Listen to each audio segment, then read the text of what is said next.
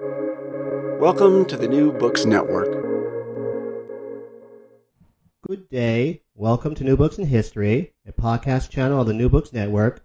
My name is Charles Coutinho of the Royal Historical Society. I'm a host on the channel, and today we are pleased and indeed honored to have with us Professor Sean McMeekin. Professor McMeekin is Professor of European History and Culture at Bard College. He's the author of a good number of well-received books, including The Russian Origins of the First World War, July 1914, and The Russian Revolution, A New History. And today we are discussing his latest book, Stalin's War, A New History of World War II, published by Basic Books. Welcome, Professor McMeekin. Well, thank you, Charles. Thank you for having me on. It's a great honor. Professor, what is the thesis of your book? Well, I suppose I'm trying to reinterpret the war in a way. To some extent, this is an extension of some of the work that I've done on the First World War, in which I think the historiography has always been focused near exclusively, really, on the role of Germany in the case of the First World War, Imperial Germany, and the Nazi Germany in the Second. So essentially, I'm trying to say that that Stalin was at least as important a factor, and in fact, in some phases, certainly in the Asian War, far more important factor, that is, than Hitler and Nazi Germany in determining the course of events. Which is not to say this is not about apportioning blame or responsibility in some moral sense, but rather trying to interpret events as they transpired from the origins through the course and then on to the consequences of the war. That at various phases, of course, the Soviet Union was neutral vis-a-vis either the European war or the war in Asia, but always with an eye on the main chance on that is on certain long-term policy aims, I think, that Stalin and Soviet diplomats had been pursuing. And then ultimately they were, in fact, rather successful. But if it's Stalin's war at the beginning, it certainly is at the end. That is to say, with the outcome of the war, that Stalin is the key victor of the war, both in terms of territory conquered and booty absorbed, and in terms of the imposition of Soviet communism across a broader and broader spectrum of the map of Eurasia. Why do you claim that the Second World War can be described as, quote, the war that Stalin wanted, unquote? Well, if you look at the lead up to the war, there's a lot of debate and discussion about matters such as collective security in the late 1930s. There's a whole sort of a trope of literature blaming the West for not either trusting or putting any faith in Stalin, that is, to arrange some type of collective security alliance against Hitler. Basically, my reading of the evidence suggests that this is projection, if not fantasy, on the part of a lot of diplomatic historians. That is to say that Stalin never shared that aim. Perhaps Litvinov, who for a time was Foreign Affairs Commissar, he certainly talked about collective security, but there's no evidence that Stalin himself ever really believed in it or saw the world in the same way as well-meaning Western liberals, socialists, centrist politicians, and statesmen, and so on. Rather, that Stalin, to some extent, there was an element of paranoia. Stalin thought that the Western powers were trying to maneuver Hitler into war against him, understandably so, in view of Hitler's long-term discussion, things like Lebensraum in the East. There was always a lot of fear of German ambitions vis-a-vis the Ukraine, and that was certainly in the air, something people were talking about in the 1930s. But what I'm saying isn't really that complicated, and I'm in a way I'm surprised it has been quite as controversial as it has been, at least to some reviewers. That is to say that Stalin preferred, quite simply, that Hitler go to war with the Western powers. That is, that they would effectively try to destroy each other in a war of attrition akin to the First World War. And this is a theme that you see, it's replete in the literature and the documents and the statements of not just Stalin, but all kinds of Soviet leaders from Lenin on forward. Even at times, Litvinov talked this way, despite his kind of chatter about collective security. He also made it clear that the Soviets did not want to be maneuvered into a war, rather that what Stalin was hoping for was a war that would pit Hitler and Nazi Germany against the Western powers. And in the end, he achieved this quite cleverly and almost brilliantly with the signing of what we usually call the Molotov-Ribbentrop Pact, more accurately Moscow Pact, on August 23rd, 1939. What was clear at that point was that because negotiations were at an impasse between Germany and Poland, and all signs were pointing to war. Hitler, of course, did not want to face a two-front war of the kind he had faced in the First World War, the kind Germany had faced, and so he was certainly interested in possibly quieting down the Soviet front. But in the end, it really was up to Stalin. That is to say, had Stalin not cut a deal with Hitler, then Hitler would have either been trapped, he would have either had to negotiate some type of compromise deal with Poland. There's even a possibility, I mean, this isn't something that I'm necessarily qualified to judge. I'm not necessarily an expert on the German resistance, but there were always obviously German generals who were opposed to Hitler, and he had gotten away with his gambles both at Munich and with the Anschluss, and earlier in 1939 with the move into Prague. But the Germans really would have been in a pickle at best, if not in an ultimate nightmare scenario. Now, Stalin, of course, could have signed a deal with France and Britain, and this is what everyone's always said. Well, if only France and Britain had trusted him or sent a slightly higher level, more serious mission to Moscow, then maybe they could have cut a deal. I don't think that was particularly realistic for a number of reasons. First of which is that the Soviet Union had ongoing border disputes with countries like Poland and Romania, and effectively what Stalin wanted in exchange for any type of deal with the West was effectively permission to invade Poland and Romania and probably adjust those borders. There also, of course, was no way that Stalin could intervene directly against Nazi Germany without that is, Red Army troops transiting either Polish or Romanian territory. And so effectively, and this was true even of the Czechoslovak crisis of 1938 as well, there's no actual border between the Soviet Union and Czechoslovakia. So the idea of a collective security deal in geographic terms simply didn't make sense. Now, had Stalin really been interested in some type of a modus vivendi with the West and collective security, he certainly could have cut a deal of some kind and perhaps negotiated terms with Poland and Romania. But not only do I think that would have been difficult, but I think that in the end, Stalin chose not to do that quite consciously because it was not in the Soviet interest to do so. Rather, he had his own territorial ambitions, and those were much more easily achieved by cutting a deal with Hitler. In the beginning of the book, you concentrate on Stalin's verbal intervention at a ceremony at the Soviet Military Academy on the 5th of May, 1941. Why so?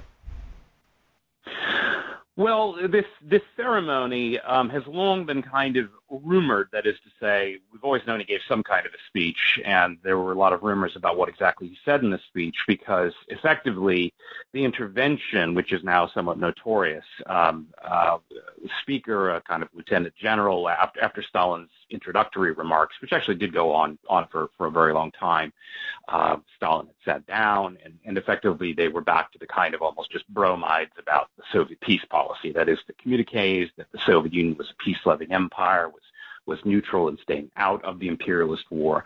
And Stalin apparently stood up and interrupted him and basically said, this is an out-of-date policy, that effectively that peace policy, which was a kind of euphemism for the opportunistic agreement with Nazi Germany, which had allowed the Soviet Union to invade 6, or depending on your count, if you count Manchuria, 7 different countries since August 1939, that this period effectively was over, that the Soviets had already gained whatever kind of cheap territories, cheap in the pocket that they'd been able to do in the slipstream of Hitler's own rewriting of the European map.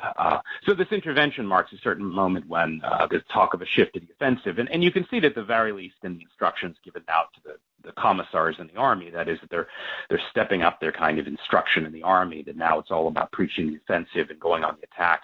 And in the Soviet military plan of May 15th, 1941, for the first time, there is actually the talk of, if not literally preemption, and the talk of what the idea of kind of forestalling the adversary, or perhaps interrupting the adversary in the course of attacking. It's not entirely clear from the language what exactly the expectation is, but there's definitely a lot more talk of the offensive, and it happens to match Soviet deployment. I mean, we now have much more information at hand than we did before the fall of the Soviet Union as far as archival data, that is regarding this extremely offensive Soviet deployment of everything from tanks and armor and petrol stations to, in particular, aerodromes, as they called them, or air bases, nearly all of which in early 1941, about 80% of the 251 new aerodromes are being built in the newly occupied frontier districts, that is, those that had been occupied since 1939, abutting, that is, bordering the German Reich.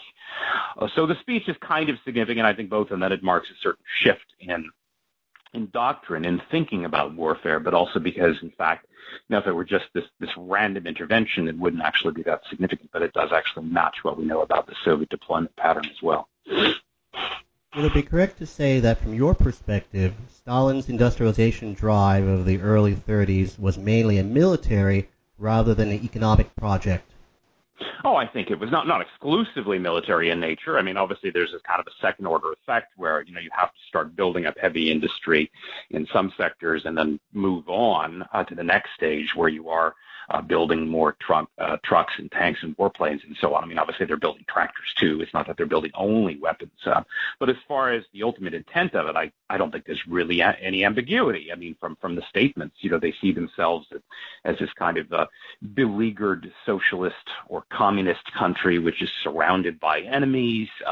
There's the ultimate struggle coming with the capitalist world, and they need to be prepared. They're 50 years behind. They have to catch up in 10. Even the kind of the language of the industrialization drive, it's all about mobilization. They're kind of spies and enemies of the people. That is, the kind of rooting out traitors in their midst. The language, the intent of it, as far as what they're actually prioritizing and building, and then you could just see it in the material that they come up with by the late 30s and early 40s. They're building such a colossal quantity of things like tanks and warplanes and even submarines, believe it or not, that they're simply in another league. I mean, it may not be in terms of quality necessarily, or in terms of the competence of the pilots, for example, as compared to, let's say, the pilots of the Luftwaffe or the Royal Air Force. But in terms of quantity, that is the raw size of the mechanized forces of the Soviet Army and the Soviet Air Force. They're in their own league. I mean, there's all kinds of evidence of this. You can see in something like even the Soviet-Finnish War, which 39-40, which a lot of people see as almost this kind of sideshow in the First World War, that the Soviets actually deployed more warplanes overhead over the skies of Finland than did the British and the Germans combined in the entirety of the Battle of Britain. And this isn't even to count for things like tanks, where the Soviets are simply in their own league, where they're dwarfing the size of, let's say, the German tank park by a factor of, again, depending on the date and the campaign you're talking about, by somewhere between 5 and 8 to 1. They're simply in their own league, and I don't think it was an accident. Why did President Roosevelt negotiate the recognition of the Soviet Union so poorly in terms of protecting American interests? Well, that's a very good question. He certainly had good information at his disposal. He had many advisors, particularly from the State Department, who had great experience of dealing with the Soviet Union, and so they knew about things like the debt question, the defaults on the old Tsarist Russian debts, and on property held inside Russia, where American bond and property holders were owed some vast sum of money. Again, if you adjusted for interest, somewhere in the neighborhood of $500 to $600 million, which was a huge amount of money in the early 1930s. And maybe Roosevelt, he didn't display a great interest in that question. I think in the end, he seemed to think that if the U.S. did recognize the Soviet Union, that it would open up a lot of business and perhaps investment opportunities for American firms, and probably he was hoping that it would somehow stimulate employment. I think this is somewhat similar to the thinking of Lloyd George in Britain, if you go back a decade or so earlier, first with the Anglo-Soviet Accord of March 21, and then British recognition of the Soviet Union in 1924, which to some extent was a formality by then because of the de facto recognition in the Anglo-Soviet Accord. In both cases, you had an economy which was kind of recovering from a recession, or in the U.S. case was actually still deep in the Depression in the early 30s. And so there's this kind of idea that if you break the ice, as Roosevelt put it, you'll open up all kinds of opportunities for trade. I think what he didn't understand, aside from how much leverage he had on the question of the default, he also had leverage in the sense that it really wasn't a matter of the Soviets not wanting U.S. investment. There were plenty of U.S. firms already operating in the Soviet Union. In fact, many of them were deeply involved in helping to design some of the factories metallurgical plants of the Soviet industrial drive. Just the Soviets didn't have money to pay for it. And I think that's what Roosevelt really didn't understand. I think in the end he was maybe a little bit naive, and he probably listened to advice from the wrong people. Is it not the case that you agree with George Kennan's contention that the State Department's East European division was in essence destroyed by virtue of Kremlin influence? Well, I mean, I don't know if destroyed is the word. It was gravely undermined at the very least. I mean, you did have that purge in 1937 where they also kind of redistributed the resources of the library, which included all kinds of very revealing documentation, including even editions of some of the Soviet newspapers going all the way back to 1917, and they kind of broke up the East European division. And then there was another purge conducted in 1943. And I don't think either of those purges were accidental. I think in both cases it was quite clearly that Stalin and, of course, his advisors, his diplomats and so on were, to some extent, even some of the spies or agents of influence were behind it. But I don't think it was necessarily even that much a matter of kind of agents burrowed deep inside the State Department. I think it was actually ordered from on high. I mean, in 1937, it was quite clear that Stalin and in fact, the U.S. Ambassador Joseph Davis talked openly about this. And Davis basically said to Stalin, look, there are a lot of, as he might have called them, kind of anti-Soviet, incorrigible anti-Soviet types in Washington, and we don't want them to get the president's ear. And this message made it back to the White House.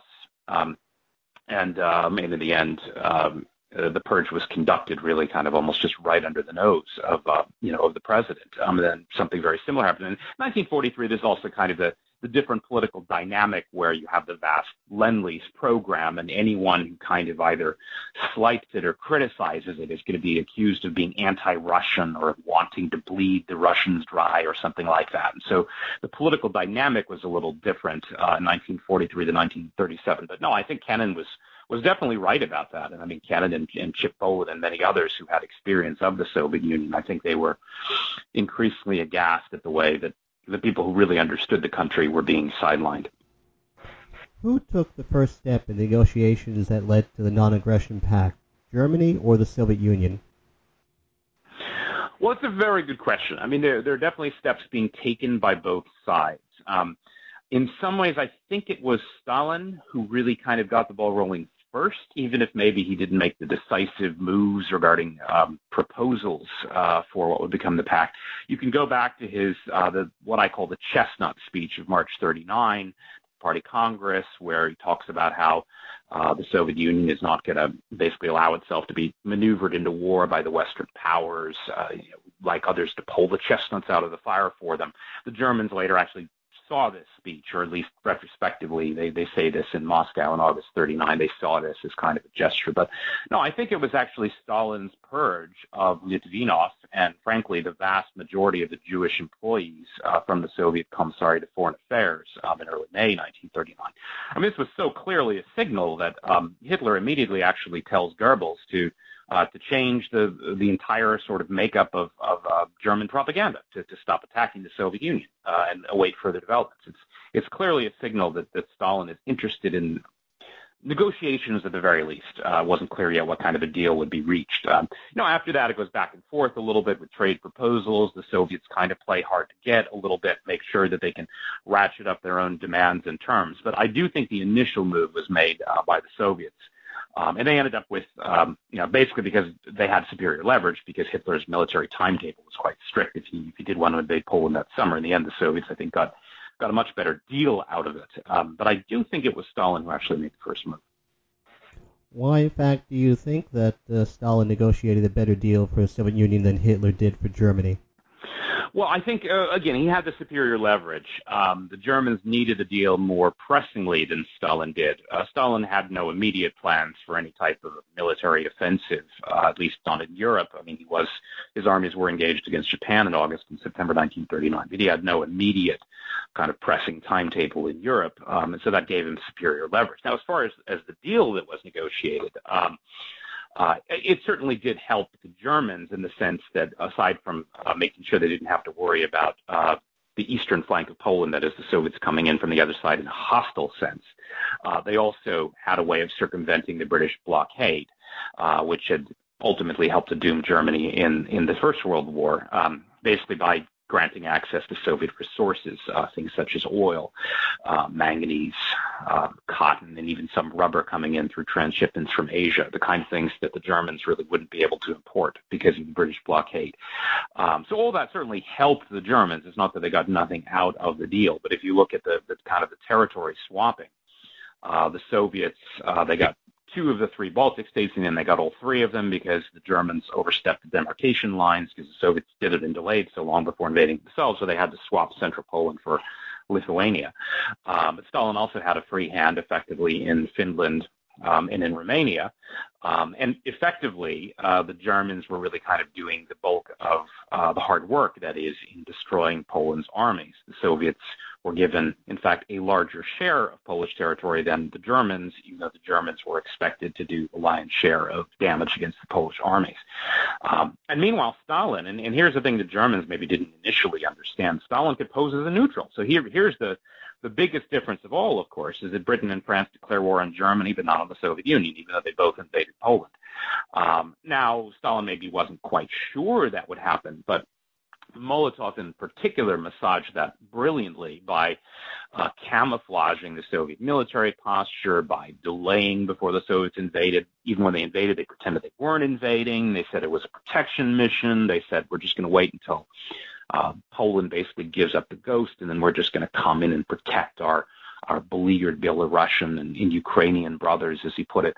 And then on top of that, when they negotiated this swap, because the Germans had overstepped the demarcation line in central Poland, the Soviets gave up a lot of central Poland in exchange for Lithuania. This then allowed Molotov and Stalin to pose as if all they had really done was return the Soviet borders to the old Curzon line favored by the British and the Western Allies back in 1919, 1920. It wasn't actually the Curzon line, but it sort of approximated it enough that Western apologists could say, well, look, the Soviets didn't really invade Poland. They just kind of recovered their lost territory.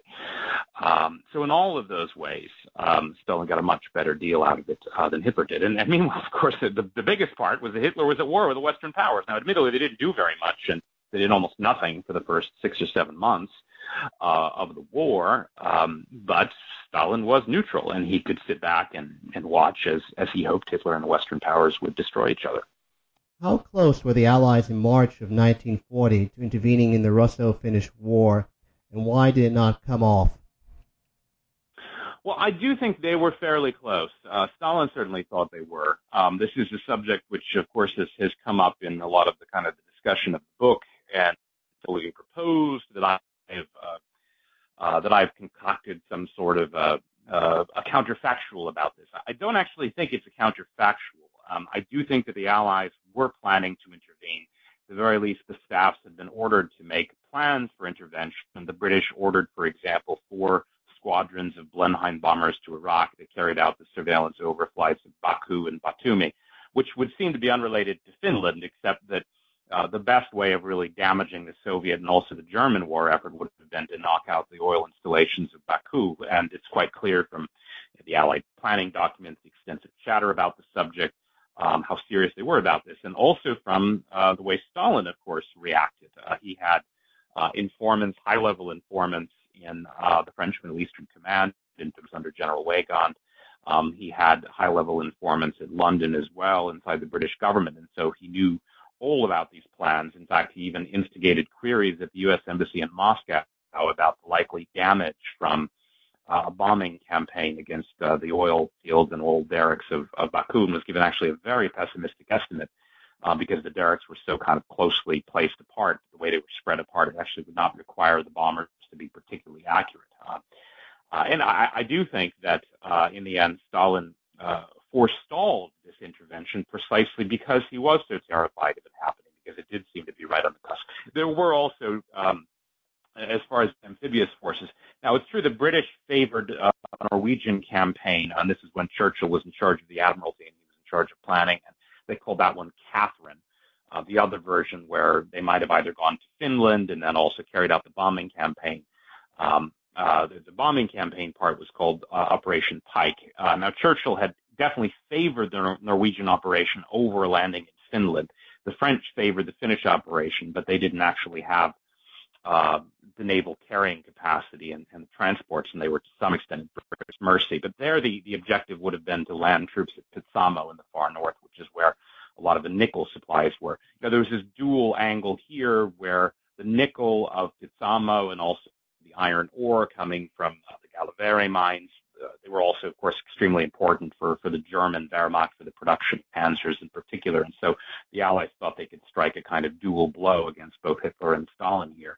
And there was at least talk, at least in the French planning documents, of an echelon, and the first echelon was to land in Finland on March 12th. Now, it may simply be a coincidence that that's the date, March 12, 1940, that Stalin signed his armistice, leading to a kind of a peremptory and rather quickie peace treaty with Finland. I don't think it was entirely a coincidence. And 1 week before that, March 5th, is also the date that Beria ordered, of course, on Stalin's behalf, the rounding up of the vast number of Polish officers, merchants, elites, and so on for mass execution that we usually call the Katyn Forest massacre. And again, might seem unconnected, but in fact, there were many Poles in Britain training in the RAF, also training for a possible expeditionary deployment in Scandinavia, and there was even some talk of Polish troops being airlifted into the Caucasus. Now, was Stalin excessively paranoid? In the sense that the Allies during this phony war period were always slightly indecisive in general, and in particular Chamberlain was kind of hesitant to give the final go-ahead. Sure, maybe Stalin was excessively paranoid, and maybe the Allies were quite as close as Stalin thought to declaring war on him. But to me, the really interesting question, although there is potentially a counterfactual about what might have happened if the Allies intervened, the really interesting part of this story to me is its impact on Stalin's decision-making. Stalin made a peace treaty with Finland. I think that was an absolutely brilliant move. It was unexpected. And then, of course, also Stalin carried out his vengeance against the Polish officers, merchants, and elites, killing nearly 23,000 of them by execution. There were also deportations alongside that of tens of thousands more Polish nationals, including many Polish Jews. So it's a kind of a tragic, in some ways a missed opportunity, but also a story which had tragic consequences for many of the unfortunate war prisoners that Stalin had taken in from his own long neglected and forgotten invasion of Poland in 1939. What was the Soviet reaction to the German military victories in the spring of 1940? Well, it's interesting. Depends on which ones you're talking about. If you're talking about the German victories in Denmark and Norway, it was bordering on gloom, because up until that point, in fact, the Soviets had been worried about the Anglo-French military intervention we were just talking about, whether in terms of some sort of amphibious landing in Scandinavia, even possibly in Norway, but which might give them bases within striking range of Murmansk and perhaps Petsamo, then still under Soviet control in the far north.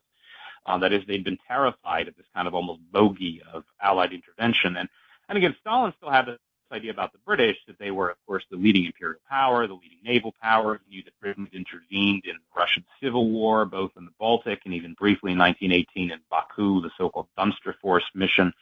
So Stalin, again, perhaps he exaggerated British capacities in Elan, but he was genuinely terrified of some sort of British operation against him. And when the Germans beat the British to the punch in Norway and effectively humiliated the British, even if they hung a little bit up in Narvik for the most part, the campaign was over rather swiftly in a couple of days in April. The Soviets were immensely relieved. In fact, they had been a little bit annoyed with the Germans during the Finnish War. They knew that a lot of German public opinion sympathized with and supported the Finns. There were some rumors even of the Germans kind of quietly supporting Finland, at least politically behind the scenes. And the Germans had even offered to mediate, and Stalin was really annoyed by that. So the Soviets had even begun to kind of slow walk some of the processing of German nationals who were supposed to be allowed, that is, from Soviet custody, from basically the carve-up of Poland in 1939. They were slow walking the processing. They were slow walking deliveries of oil and other resources. So regarding the German victories in Denmark and Norway, again, it's almost gleeful. The Soviets suddenly, it's like a switch is flipped, and they suddenly agree to every German demand, and they start shipping them whatever they need, which is actually significant because the oil shipments ramp up in May and June 1940 as the Germans invade Low Countries. An invasion supplied to the tune of perhaps as much as 30 or 40% as far as the petrol actually from Soviet imports, which were being ramped up to a very high level. Now, initially, when Molotov and Stalin learn about the invasion of France of the Low Countries, they're nearly as gleeful, because to some extent this is kind of this long-delayed event that they had hoped that they had been precipitating the previous fall. They had hoped that Hitler and the Western powers would go to war. So far, they hadn't really done much fighting, and the Soviets had really done, in fact, even more fighting in a way in Finland.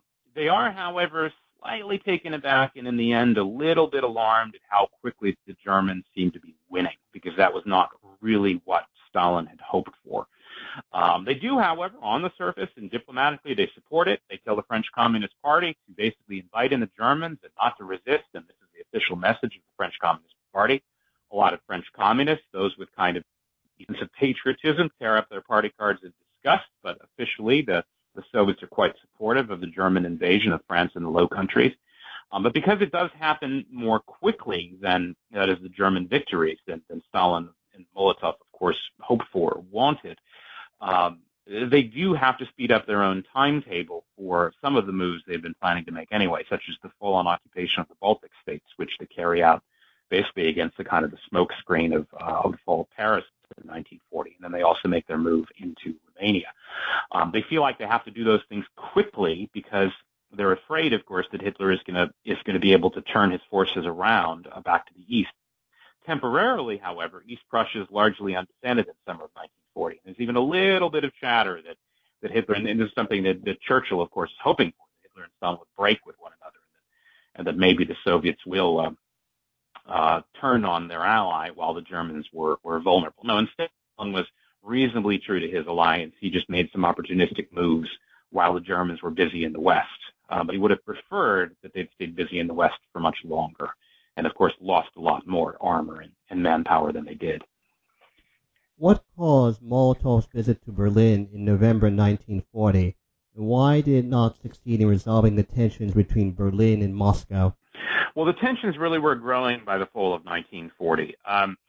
Some of it was just this sense of almost annoyance, I think, that Hitler and Ribbentrop were increasingly feeling, but particularly Hitler, that the Germans were actually carrying out these decisive and significant military campaigns against relatively formidable opponents, and the Soviets were almost using this, a little bit like a jumped-up Mussolini. Stalin was making these opportunistic moves on the map in places like Finland, the Baltic states, and Romania. But Romania was much more serious. I think the showdown really had to do with the Balkans. That is, the Soviet move there, and they went beyond what had been promised to them in the Molotov-Ribbentrop or Moscow Pact of August 1939, which had spoken a little bit vaguely, but it had certainly alluded to the province then known as Bessarabia or Bessarabia, kind of down much of what is now Moldova, abutting the kind of the Black Sea coast, going down towards the Danube Delta. A little bit further inland was the province of Bukovina, and this had not been mentioned at all in the pact or really in any German-Soviet negotiations prior to late June 1940, when Molotov started sort of pushing this on the Germans, almost just trying to see what he could get away with. And in the end, they came up with a compromise. The Soviets could effectively invade and occupy the northern half of Bukovina so long as they agreed to effectively a kind of German military penetration of Romania, just insofar as protecting the oil resources there. The oil of Romania was, at least in percentage, more significant for the German war machine than the oil coming from the Caucasus. Again, the oil from the Caucasus made up perhaps about a third of what the Germans were reliant on by 1940. The oil from Romania and Romanian refineries was actually about half. So effectively what you're looking at as far as German kind of economic dependence on the Soviets is that although a lot of the Romanian oil, again, was not in immediate Soviet control, it actually had to transit now Soviet-controlled territory to reach the Reich. And this was true of all of the oil, of course, coming from the Caucasus. So effectively, Stalin has, at least potentially at least, if he decides to cut off the spigot, he has control over more than 80% of Hitler's available natural oil resources. And in addition to oil, there were also the kind of non-ferrous metals, and particularly the chrome or chromium, which was coming in from the Balkans and then from Turkey. Something like 5,500 tons in all that the Germans were reliant on. That is, this is like the regular inflow that the Germans are relying on, particularly in the production of things like panzers and really any kind of mechanized armor. And so all of these resources are now effectively kind of at Stalin's mercy, because he can now, partly because of his moves in the Balkans and because of his overall leverage over the Germans vis-a-vis Soviet resources, they have immense leverage over the Germans. Now, had they simply allowed this to transpire and not really threatened the Germans in any way, it wouldn't necessarily have gotten to be as serious as it was in fall of 1940. But in fact, the Soviets were making aggressive forward moves, as were the Germans. Of course, the Germans are beginning to move troops into Romania. The Germans are hoping at least to have some control over some of the resources in Finland as well, in Petsamo, and the Soviets are making moves there. So there's a lot of tension in Finland, particularly over nickel, which the Germans needed in panzer production. There's huge tension over Romania.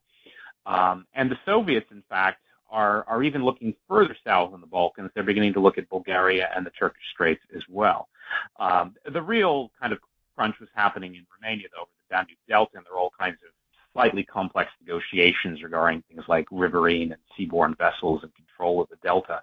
The Soviets and the Romanians are already in kind of these border skirmishes on some of the islands in the Delta. It's getting to be quite serious.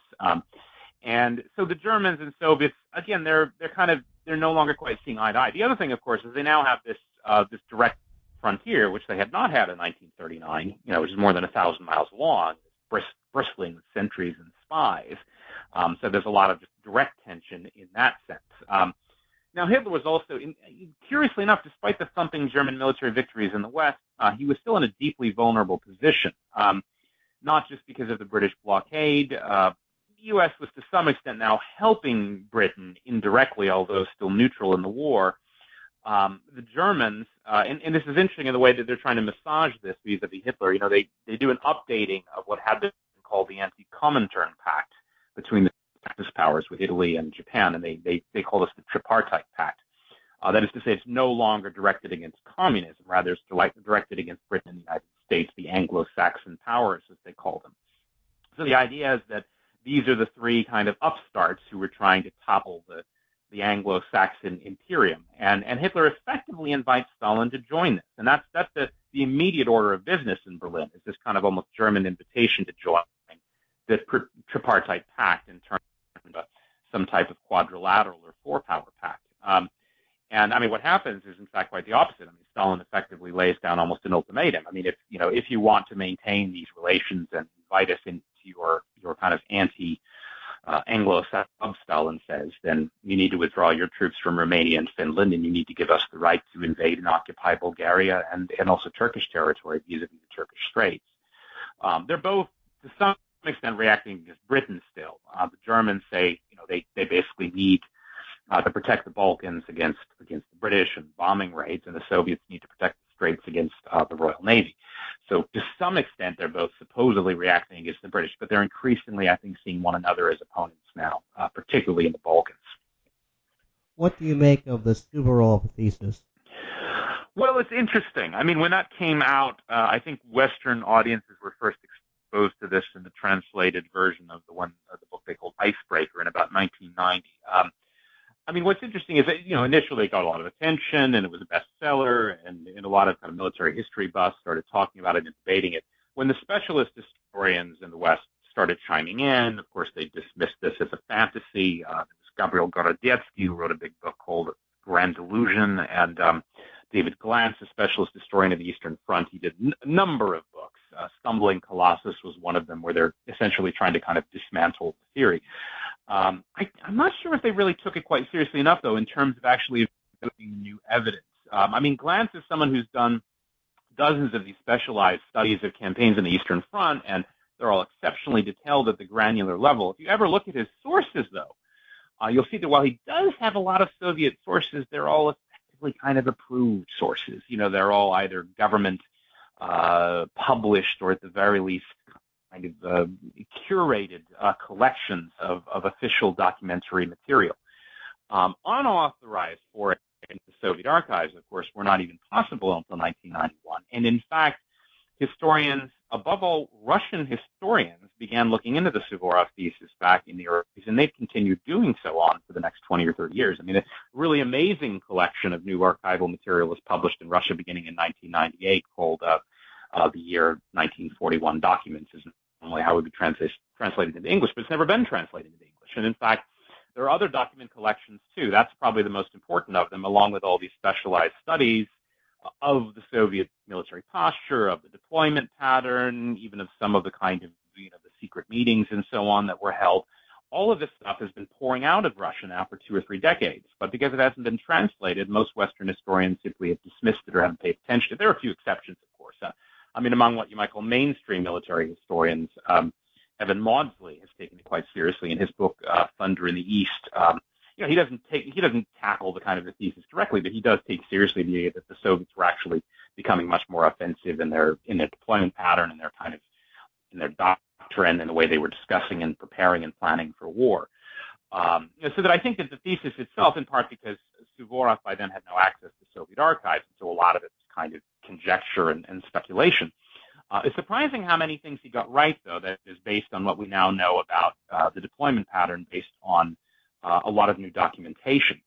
Now, my own view in the end, it's somewhat equivocal. That is to say, I do think the Soviets were carrying out this extremely, almost lopsidedly offensive deployment pattern in the first 6 months of 1941.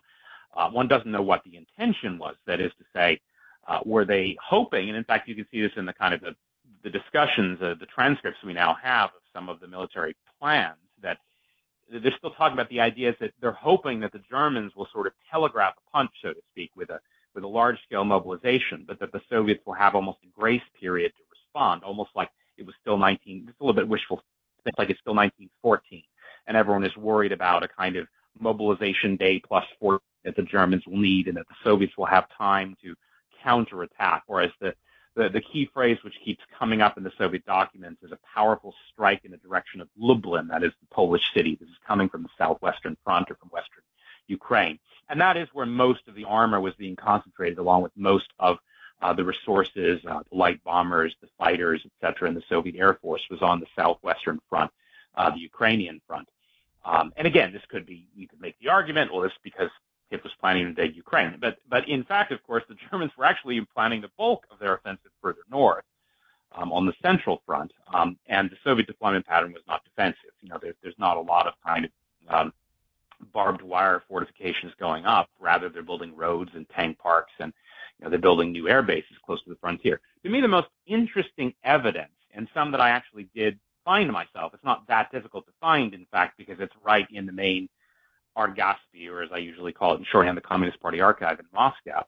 They now give you out what they call the special files of the Politburo, which don't necessarily have the transcript of every conversation, but they have all the key resolutions passed and the key directives and stipulations that are being approved by the Politburo, so that you can see, for example, in May and June of 1941, not just the deployment pattern and all the new weapon systems they're spending money on and planning to build, their preference for certain types of light bombers for the T-34 and the KV tanks, etc. But what you can see is once they do have good evidence that the Germans are getting close to invading, there's a kind of creeping dread or panic that sets in, and they issue these last-minute orders to camouflage all the new air bases and tank parks and aerodromes, which is a little bit like, it's not a confession of offensive intent exactly, but it's a little bit like realizing that they've gotten caught effectively with their pants down.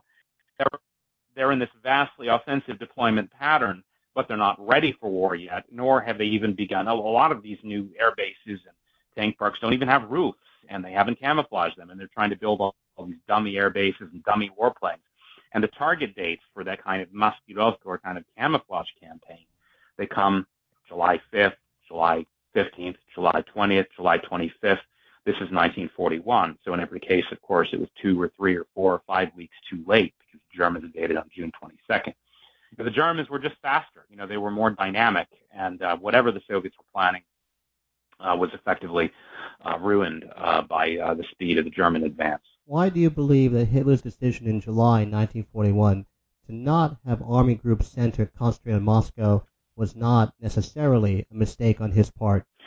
Well, there's certainly an argument to be made for momentum in carrying the offensive forward, even though their flanks would have been exposed, and just in kind of your raw kind of military analysis terms, in terms of both at the tactical and the strategic level, there's an argument to be made there, and I don't think the argument is entirely hollow. But what Hitler did focus on instead, and the reason he called off the attack effectively, was to mount these other offensives, both on the northern front, targeting Leningrad or Petersburg, as we call it today, and then on the southern front into Ukraine. Now, both of those, and this is part of Hitler's thinking, which was always kind of infused by economic autarky and ideas of significance of economic resources, the kind of thing that he and his generals often clashed over. The key factor to me on both fronts, really, though in Ukraine, of course, you're talking about all kinds of resources, everything from coal and iron to manganese, but in particular, bauxite and aluminum. And it was the bauxite that was located near Tikhvin on the front that is abutting Leningrad. Actually, they ended up a little bit even to the east of Leningrad, south into Leningrad. And then down in Ukraine, it was around and near Zaporozhye. They were trying to knock out, effectively, Stalin's aluminum production complex. And aluminum was hugely important for all the belligerent countries, because in that era, that's what you needed to build airplanes, because of the kind of the strength-to-weight ratio. But the Soviets also used it in their tanks, so they needed it for everything. They needed it for the T-34 and the KV tanks, and they needed it for their airplanes. And in the end, the Germans actually succeeded in knocking out about 60% of Stalin's aluminum production, which is one of the reasons he was so desperate to get aluminum, among many other things, from Britain and the United States. But so there's an argument to be made there that the Germans are, thinking in terms of not a long war. They're thinking in terms of the economic resources that they need to secure. The flip side of this is that Moscow was significant in its own right, economically speaking. It was a huge industrial center, and the factories, of course, south of Moscow at Tula were also hugely important. And so you could flip this around and say that maybe Hitler should have speeded up that advance further. But there's yet another angle, though, where to mount the final push, I think the Germans also wanted to finish double-tracking, or that is, expanding the gauge of the Russian line as they're moving into Belarusia, because the Russian gauge was wider and broader than the European one. And so in order for the supplies to be able to be brought in by rail for any major offensive, they also needed to finish re-gauging the line. So there were a lot of kind of practical and economic arguments in favor of what Hitler did. Now, that said, I wouldn't entirely dismiss this argument made by kind of the more purely military historians that the Germans had the Soviets on the run in July, and that perhaps they should have pushed on forward, that Hitler got a little bit distracted by these kind of economic arguments about the deployments of both the northern and the southern front. But I think in the end, these arguments, they all depend on your interpretation of when and how the Germans lost. And again, the argument among most kind of consensus military historians, or in some of the new work by David Stahel, for example, is that, well, the Germans never could have won because, they didn't have enough armor, they didn't have enough trucks and transport, and they were too reliant even on, on horses and oxen, and they just, basically, they did not have the resources in order to be able to triumph. The problem that I do have with those arguments, they make very good arguments about German limitations, is I don't think they realized quite how desperate the Soviets were in 1941, and that's where you can see it in the production of all of the key indices, in particular production of tanks, but also warplanes, everything else, that the Germans, we shouldn't forget, they're also knocking out Soviet production. They're knocking out Soviet industry. They're knocking out Soviet factories. They're knocking out huge, vast swathes of land. In the Baltic alone, they knocked out the entire production for kind of Red Army boot uniform supply. You've got the grain, the kind of the wheat breadbasket of Ukraine. In all of those ways, the Soviets were on the run, and they were becoming, in economic terms, almost just as desperate, if not more so, than the Germans by late 1941. There were certain factors, particularly Lend-Lease aid, which I talk about in a lot of the book, that helped the Soviets to kind of turn that tide. But the Soviets were quite desperate in 1941 as well. Why do you believe that Harry Hopkins and FDR were so pro-Soviet by way of not asking Stalin for anything in the shape of a quid pro quo for American military aid? Well, it's still a little bit of a mystery. I mean, in Roosevelt's case, I think there's almost a kind of a psychological sense, almost a kind of noblesse oblige, that he had a certain almost aristocratic worldview, I think, where, I mean, perversely, of course, he also has this anti-British streak where he's an anti-imperialist But on the other hand, I think he views the Soviets as this kind of needy, underprivileged power, and that the United States effectively was granting these things to them, both out of necessity and out of generosity, and that doing the thing itself was a kind of selfless gesture that appealed, I think, to his sense of noblesse oblige. In terms of Hopkins, who is far more emphatic and the one who really does have his hand in the policy, I mean, it's really Hopkins' show running the Lend-Lease administration. There's an argument that percolates around and comes up periodically about Hopkins. I think it came up even in one of Christopher Andrews' books, and there's a certain literature here in the United States about the Venona decrypts and whether it might have been possible that Hopkins might have been some type of certainly not a party member. We know he wasn't. Maybe he was an agent of influence of sorts. I, in the end, think that's kind of a little bit of a semantic argument. That is to say, I don't know exactly why Hopkins did what he did. I don't think he was a Communist Party member. I think that's pretty clear. I don't think he took orders from or regularly met with agents of the Soviet government, aside from those that, of course, once Lend-Lease was running, he met with them regularly, just as a matter of course. I simply think he was devoted to the Soviet cause. I think he also, after traveling to Moscow in July 1941, meeting Stalin, being impressed by him, meeting Molotov, I think they probably must have flattered him and made him feel important. And I think Stalin genuinely took a liking to Hopkins. I mean, he was genuinely impressed that in the course of the war, it was maybe a little bit of a lull on the Moscow front when he arrived at the end of July 1941, but still, it was a dangerous trip. And there's a sense in which, he also kind of just showed his stripes there, that he really was brave, devoted to the Soviet cause. And it became a little bit of a self-reinforcing thing. The more devoted he became to the Soviet cause, the more the Soviets came to rely on him, which inflated his own sense of kind of self-interest and that he was doing something heroic. And I think in the end, he simply saw it as his mission. And in fact, he talked quite openly about it. I mean, he would give interviews and talk about how he was the greatest proponent of the Soviet cause in Washington. Or at one point he says, Marshall's job as the president was to represent the American interest. My job was to represent the interest. And he says this quite openly. Or I think, I'm sorry, that was Marshall who said that. But that, Hopkins, he didn't dispute this, that he was quite open about this. He wasn't really shy either in explaining and his own thinking. His own thinking was that the Soviets were going to be the greatest power in Europe at the end of the war. And the U.S. should do everything possible to keep them happy, to stay on their good side. And to be fair, there is an argument there. I don't think it's a very good argument. I mean, I think in the end, the idea that the Soviets would be the greatest power in Europe, I think is something that probably should have been taken a little more seriously as something potentially to be alarmed about in view of the past history of Soviet behavior and Stalin, after all, having allied with Hitler for nearly 2 years at the beginning of the war.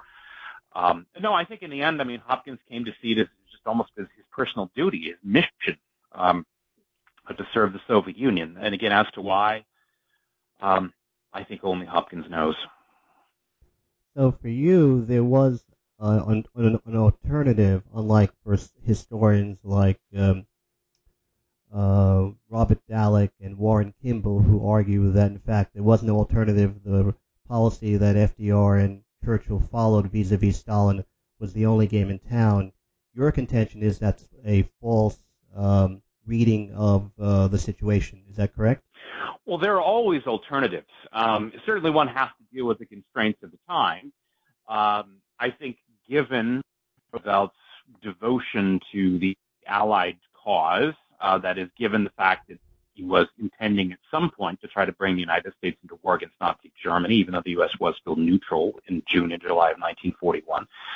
Given that, it certainly would have been difficult for Roosevelt not to take the Soviet side in the war, at least rhetorically.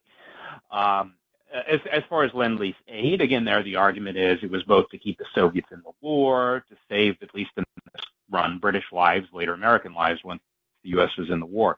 I do think, though, that a lot of those arguments suffer from a little bit of a post hoc fallacy, in thinking that the way that things turned out was the only way they could have turned out. If you actually revisit the arguments at the time, again, to go beyond at least Roosevelt's own personal views, it was quite clear there was no majority public support for this policy of giving Lend-Lease aid to the Soviet Union.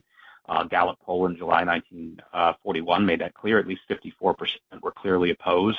The Roosevelt administration, they actually canvassed public opinion themselves. Hopkins did. They discovered that there was majority support in only 11 out of 48 states, not even in New York State, Roosevelt's home state, for this policy. A number of voices were raised, of course, both in public and in Congress. I'll give you just one figure because he was very mainstream in the Democratic Party. Harry Truman, of course, said that on the floor of the Senate, that the U.S. should see how the war goes, and if it looks like Germany's winning, we should aid the Soviets, and if it looks like the Soviets are winning, then we should aid the Germans. Now, maybe that was callous, and maybe that type of policy never would have appealed to the public or would have had to have been hushed up or kept quiet. But in fact, the fact that the Lend-Lease policy was controversial was implicitly admitted because the Roosevelt administration did keep it secret. They kept it secret until November 1941. That is, for 5 months, they kept secret the fact that they were aiding the Red Armies. They even gave instructions to U.S. diplomats not to talk about it out loud or in public or in the presence of reporters, because they were keeping it secret because they had no policy for the policy. So, I mean, to begin with, no, it was not a policy where there were no other alternatives. Even once you decide you are going to give either Lend-Lease aid or some type of military aid to the Soviet Union, all kinds of conditions, of course, could have been applied to it. Repayment conditions, quid pro quos regarding even simply access to the front. The U.S. military attaché at the time, Ivan Geaton, wanted at the very least a little bit of access to the access to information so the Americans could be told how the Soviets were using our equipment. None of that was granted, and that's part of the reason why, to this day, a lot of people continue to deny the importance of Lend-Lease aid in the Soviet war effort. A large part of the reason is because the Soviets didn't admit it at the time, and they kept all the information secret, and they didn't let anyone actually go inspect how the stuff was being used. For a while, in the kind of the thaw after the fall of the Soviet Union, Russian historians, very brave Russian historians, did begin investigating this, and they did a lot of research on it. And there was even, for a time, a Lend-Lease museum commemorating the effort. That's now been closed down again. The archives are being closed down again, and Lend-Lease is once again a deeply unpopular subject in Russia because they don't want to hear about it. They didn't want to hear about it during the war either. I mean, the U.S. ambassador complained that this is Stanley, in early 1943, that the Soviets weren't even thanking the United States for the aid. Now, as far as the amounts given, there you have all kinds of choices about the type of aid which either could or needed to be sent to the Soviets. You could even make the argument that, look, in 1941, 42, up to about Stalingrad, that a certain level of aid was both warranted, justified, on kind of both strategic and even to some extent moral terms, that the U.S. needed to keep the Soviets in the war.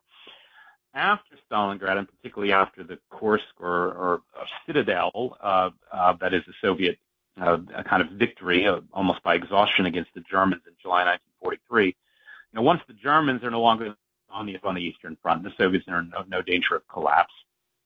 There's no compelling strategic argument to give such a gargantuan level of Lend-Lease aid to the Soviet Union. Again, not just in terms of finished products, the trucks, the Studebakers, and the Jeeps, and the motorcycles, and the tanks, and the warplanes, but all the foodstuffs.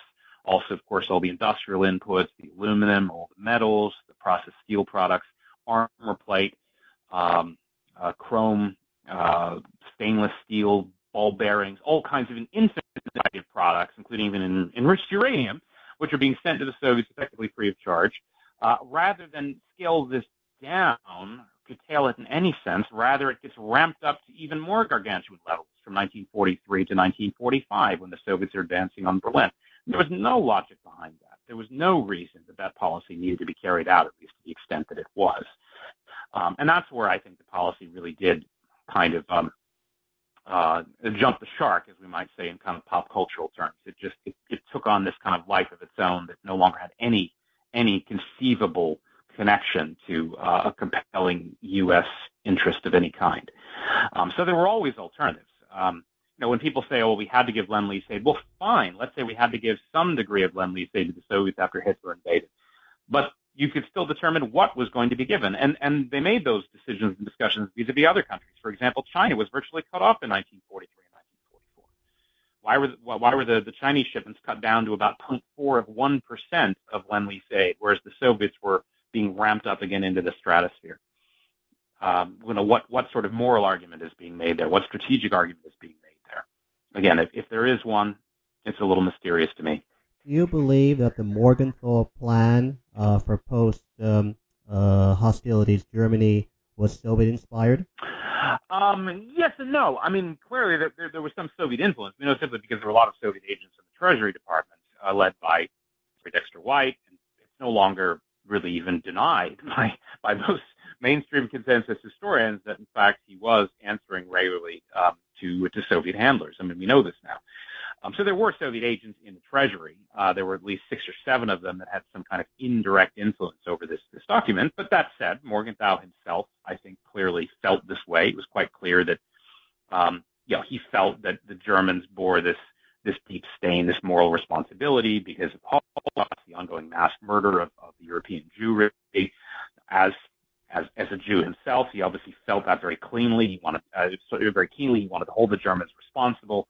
So I think he was sincere in that sense. I don't think this was about skullduggery necessarily as far as Morgenthau's own role. But that said, the broader question of formulating U.S. policy vis-a-vis the occupied countries, there clearly was some Soviet influence involved. If you backtrack a little bit to unconditional surrender, there again, I think it's far more Roosevelt himself than it is Soviet influence as such, but rather there's a kind of an indirect sense in which the reason Roosevelt formulated that doctrine when he did, and then this actually plays out later both at Tehran and in the Morgenthau Plan, was because he was desperate to convince Stalin that the U.S. was just as committed to kind of defeating and dismembering Nazi Germany as the Soviets were, at a time when admittedly the Red Army was doing the vast bulk of the damage of the work against the Wehrmacht, and Roosevelt had a certain complex about it. It's true, the Soviets weren't doing anything to help the U.S. against Japan, and Roosevelt did find that frustrating. Stalin would always just return the subject of the conversation to Germany and why were the Allies not opening a second front, why were they not fighting Germany? And it was because the Western Allies weren't yet to invade continental Europe, at least vis-a-vis France, although they did invade, of course, Italy in 1943, that he formulated unconditional surrender in January 1943. The Morgenthau Plan, to some extent, was a natural outgrowth of that unconditional surrender doctrine. It was just kind of ratcheting up another level, that the U.S. would not only insist on unconditional surrender from Germany, but that the U.S. would also deindustrialize Germany and turn Germany into effectively a kind of a pre-19th century, or maybe even a several millennia agrarian state, kind of a pastoral state. There was all kinds of different flavors of the language, but the idea was to utterly deindustrialize Germany and force her back to an earlier phase of development. Now, I think this doctrine, like unconditional surrender, was ultimately, while I understand where they were coming from, I think it was counterproductive in the sense it helped to prolong the war, to stiffen German fighting morale, to rule out any types of compromises from some of those German resistance figures involved in the assassination plots against Hitler. And there were all kinds of plots during the war, and maybe some of them were more or less serious than others, but in the end, I think they were nearly all ruled out by the U.S. insistence on unconditional surrender and then on the Morgenthau Plan. So there was some Soviet influence at hand there, and it was clearly a doctrine that the Soviets wanted the U.S. To get behind, in part because it also kind of aided their own propaganda. They even got to pose themselves for a little while in fall 1944 as the less punitive power, despite Stalin's own plans not just to dismember Germany, but literally to deindustrialize East Germany in the sense of taking all the factory equipment and shipping it back to the Soviet Union. So it was effective propaganda from the Soviet perspective. But that's not to say the Soviets controlled the entire policy. I think a lot of it did come from Morgenthau and, frankly, from Roosevelt himself. I mean, Roosevelt signed off on it, after all, even a couple of clauses regarding that Germany wouldn't even be allowed like a winged glider after the war. So you would destroy the Air Force, you wouldn't allow them to have airplanes. That was actually Roosevelt's own contribution. So it wasn't just Soviet influence. I think both Morgenthau and Roosevelt themselves chimed in personally to give the Morgenthau Plan its particularly vindictive tone and flavor. Overall, how do you believe that FDR and Churchill come out of your narrative? Meaning, how would you rate their performances diplomatically and strategically? Well, it's interesting. Churchill, to me, is in many ways the tragic figure of the war, and this is something that I discussed in an admittedly somewhat provocative piece in the Spectator several months ago, looking at the ways in which, despite his reputation for being this arch imperialist, Again, with all the kind of these days, he gets accused of all manner of sins. In fact, made a rather deliberate choice in 1941 to sacrifice imperial interests in order to save the Soviet Union, most famously with the dispatch of those 200 Hawker Hurricane fighters, the pursuit planes, the workhorse of the RAF that had been pledged to defend Singapore, basically just giving them to Stalin free of charge. And later that year, a lot of other warplanes and tanks that helped out in the Battle of Moscow. In 1942, they even routed tanks from Middle Eastern Command, leaving Egypt vulnerable to Rommel's Africa Corps to help the Soviets at Stalingrad. That said, Churchill had begun to wake up to the nature of the Soviet threat in Europe, certainly by the time of the Tehran Conference in 1943. He didn't have much luck in getting Roosevelt to see things his way, whether vis-a-vis the so-called Mediterranean, actually Adriatic stratagem, that is, using the 500,000 troops and 68 landing craft then in Italy, where the Allies had already landed and opened up bases and so on, to possibly land troops in Adriatic and then enter Europe by way of the Balkans. And a little bit later, when he puts up more of a fight over Poland, the percentages agreement, I suppose, at least he bails out Greece. He makes a little bit of a push to try to preserve a little bit of British influence elsewhere in Yugoslavia, Hungary, although without much luck. So that in the end, Churchill's kind of just forced by virtue of Britain's declining power and influence to accept an outcome with which he is not especially happy, while also going, we shouldn't forget, deeply in hock to the United States, both via Lend-Lease and then also via the so-called Phase 2 Lend-Lease, effectively the loans at the end of the war, which really put Britain in a relation of kind of being an economic vassal of the United States, as would be seen later, particularly in the Suez Crisis in 1956, when the British had to back down, in large part because of financial pressure from the Eisenhower administration. Roosevelt, what's so curious is there's a little bit of a Jekyll and Hyde phenomenon going on with Roosevelt in the war. He drives an extremely hard bargain with the British, all the way back in 1940 with the so-called Bases for Destroyers deal, where Britain turns over most of her key bases and installations in the Western Hemisphere in exchange for 50 mostly decrepit World War I vintage destroyers.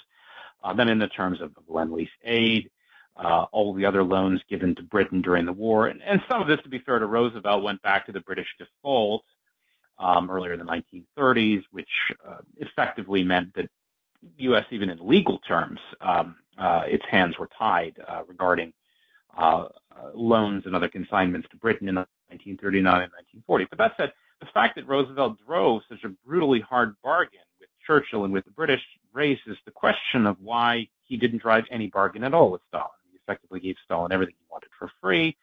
At Tehran, as well, okay, technically not for free. The Soviets settled for about 2/10 of 1951, but virtually free with no payment up front. Why, as early as Tehran, Roosevelt signed off not simply on Stalin being able to rearrange the borders of Poland to his liking, being able to absorb the 3 Baltic states, effectively having a free hand in Eastern Europe. Why at Tehran, and this is to me one of the most astonishing things at all. I mean, there was one review of my book in The Guardian by Serhi of Harvard, which was mostly, I thought, a very sober and fair review. But he made this counter argument where he said that, look, in the end, Roosevelt only gave Stalin what was already in Stalin's power, effectively, to have on his own. And again, I think this is actually untrue even in Eastern Europe, where most of the territories were assigned to Stalin when the Red Army was still blundering about in Ukraine, about 600 miles and more from the Soviet border at the time of Tehran, across most of Eastern. But it's even more true in Asia, where Roosevelt, in a kind of secret agreement, left out of the conference protocol, the Eureka Protocol, because Stalin still had a neutrality pact with Japan and didn't want it published. But he effectively gave a secret agreement to Stalin that he would assign Stalin a sphere of influence in Asia, including Manchuria, which is what supposedly the Sino-Japanese War was all about, along with, of course, Sakhalin and the Kuril Islands. He later updated that to include share in Korea at Yalta. But as early as Tehran, when Stalin is still nearly 2 years, and in fact, no one knew if he would ever turn around and aid the United States against Japan. It's at a time when not only is he not helping the U.S. against Japan, they're literally arresting hundreds of U.S. pilots who were crash landing on Soviet soil after bombing raids on Japan. So Roosevelt assigned Stalin a humongous sphere of influence in northern Asia at a time when Stalin is not just neutral, effectively he is loyal to Japan. So I don't know how you could describe that as a short-sighted at best, if not utterly disastrous policy. So that vis-a-vis Eastern Europe and Northern Asia, I think Roosevelt exerted no leverage at all, despite in fact having all kinds of leverage that he could have brought to bear on those questions. So yeah, in diplomatic terms, vis-a-vis the Soviets, I would certainly rate Roosevelt, I think, a failure. Vis-a-vis the British, maybe this was for the best, maybe it wasn't, but the U.S. effectively had kind of taken over the British Empire in a sort of financial receivership by the end of the war. Vis-a-vis the British, I think Roosevelt was quite effective. That's not normally what he's given credit for, though. But I think your sort of mainstream historians of the war, he certainly did put the screws to the British Empire, though, and I suppose he deserves some credit for that, if credit is the right word. If you wanted people to take one thing away from your book, what would it be? Well, I keep coming back to this idea that you were asking this when it came to some of these historians saying there was no alternative to Lenin, something like that. But there are always alternatives, that there are always different possible outcomes, and that the decisions of statesmen matter a great deal. I do think there's a bit of complacency in the way the war is remembered in the West, the idea of this good war. Obviously, the defeat of Nazi Germany and ending the Holocaust, we can see why people celebrate 1945, the E-Day, that they brought an end to this evil regime. I think, though, that people in the West have never quite understood that 1945 meant something very different in a lot of the world between, again, kind of roughly Berlin and Beijing. Or certainly there were people who believed in the communist cause, so they weren't all unhappy with the way that it turned out. But you had a lot of people who were subject not just to either a hostile Soviet military occupation, but to many more years of civil war, China being a conspicuous case. Poland was civil war, but in some ways it was a kind of war of occupation against what remained of the Polish Home Army. The Baltic states, Ukraine, continued to see varieties of guerrilla warfare and low-boil kind of partisan warfare for another 4 or 5 years. Massive, of course, economic hardship, devastation, the Soviet deportation of millions of prisoners of war to forced labor camps. The story didn't really have a happy ending in those parts of the world. And so I do think that in the end, the decisions made not just by Stalin, but by the Western powers, and particularly Roosevelt and Churchill, I mean, those decisions had consequences. And so while we celebrate the victory, I think we should also spare some thought for the victims and those for whom the war did not turn out so well as it did for the Americans and the British. On that observation, of which I would like to agree with entirely, I would like to thank you very much, Professor McMeekin, for being so kind as to speak with us today. This is Charles Coutinho. Thanks for listening to New Books in History, a podcast channel on the New Books Network. Thank you, Professor. Thanks for having me on, Charles.